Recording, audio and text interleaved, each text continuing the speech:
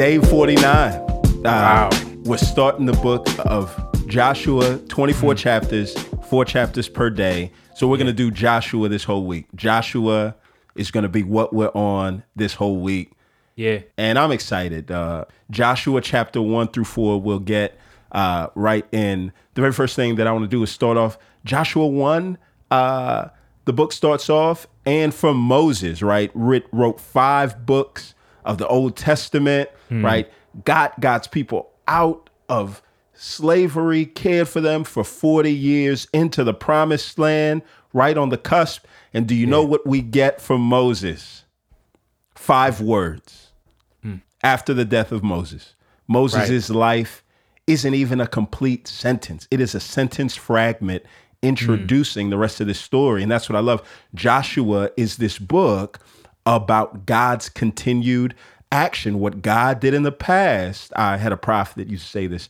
What God has done in the past is both a plan and a model for what he will continue to do in the future, although he's too creative to do the same thing the same way twice. And so God is going to reaffirm who he is in and through Joshua now. And we talked about this at the end of last time. But I mean, the thing that just starts us off is this: God's work always outlives God's workers. Look, the characters in God's story are interchangeable and dispensable. We come and we go. God's character is unchangeable. Yeah. It doesn't change. And so you're going to see God do the same thing up against the backdrop of this new generation. And so for the first thing that God's going to call them to is God's going to call them to strength and courage. Be strong and courageous, and God's going to give a host of reasons for why they should be so. But chapter 1, it's all about courage, right? Because God is with you.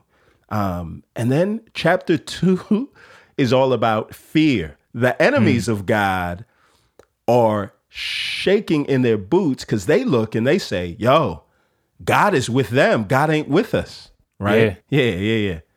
Yeah, absolutely, man. So in Joshua 2, man, you get Rahab. And Rahab is like this kind of Sunday school Bible story. Oh, this is really cool. But man, when you look at the details, like, this is amazing. Yeah. What God is doing, right? Like, right. And we know Joshua is usually kind of known for this war and all this bloodshed. But what God is saying, I'm going to scream my grace. Grace, yo. Grace I'm going to upon scream grace. my grace. Yes, my grace, my kindness, and my mercy before any battle takes place. Right. And so we wisdom. Wisdom too. Yeah. No. Like, you just think about the wisdom of God. So grace, mercy, wisdom. God's going to use a prostitute here to put the spies up into the land. Yep. But it's in this patriarchal society. Random dudes just can't come in and out of your house without, like, there's got to be a reason.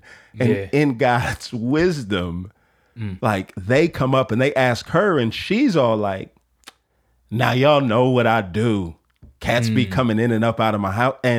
But it was just like, even in the wisdom of God, look, God is always going to choose the people that we don't expect to bring his glory. God's going to use the least likely candidates. Wisdom, wise. Yeah. And Rahab here, like, literally she becomes an Israelite. Right. Yeah. Right. She gets grafted into God's people because of the New Testament would say she had faith. Now she makes a profession of faith as she talks to the Israelites. Right. So she says, yo, man, I know the Lord has given you, this is his land. It's his. And because you belong to him, it's y'all's, right? I know the Lord has given you this land. Right. She doesn't say this. This is what killed me, John. She says, yo, not just I heard what he did in Egypt. She says, we heard. We did. God's name is ringing out. His name is on fire. He's gone viral. There's t-shirts, there's merch about the Red Sea. Everybody knows what God has done, yo. So there's a chance to respond. Right. That's what we have to keep in mind before we read anything else. There's a chance. There's a preemptive chance to respond in faith to what God does and what he's going to do. That's right? good, yeah. And from there, like, and then on top of that, she says, yo, like, he's the God of heaven and earth. Like, everything belongs to him. And so she just asks the spies for kindness for her and her family. You know what? They give her a promise, right? I get it. And again, and from there, John, Joshua is like a new Moses in this text. Yep. So the way Joshua comes and lays out, like we got to be faithful, we got to be strong, courageous on the beginning side. Right. That's like Moses giving all the laws. Then he comes through here, this story like reminiscent of Exodus. They say, like put the scarlet cord on your house. Right. So when we come through and God bring this judgment, make sure y'all good. We're gonna make sure y'all good. Y'all got to stay in that house. Stay in the crib, just like they did at the Passover. Right? Yep. Stay in the crib under the blood. That's how you get saved. Yeah. And so we see all of these kind of like the story just kind of repeating itself. Yeah. And again, Rahab is not an Israelite by birth. Right. What does that tell us? That God is not just passing cultural lines and things like that, but ethnic lines as well. Right. And we'll see this fully in the New Testament when the Gentiles are added in. That's so good, man. Yep. And chapter 3, right? God, the characters are interchangeable, but God's character is unchangeable. Yeah. So Joshua comes through and they're at the front of the Jordan, right? And in the previous generation, what God did was God split the Red Sea. They walked across on dry land. Now, as Joshua's getting ready to take them into the land, God splits the Jordan River. Yep. And they walk through on dry just like land. Moses. Yeah, and they see, look.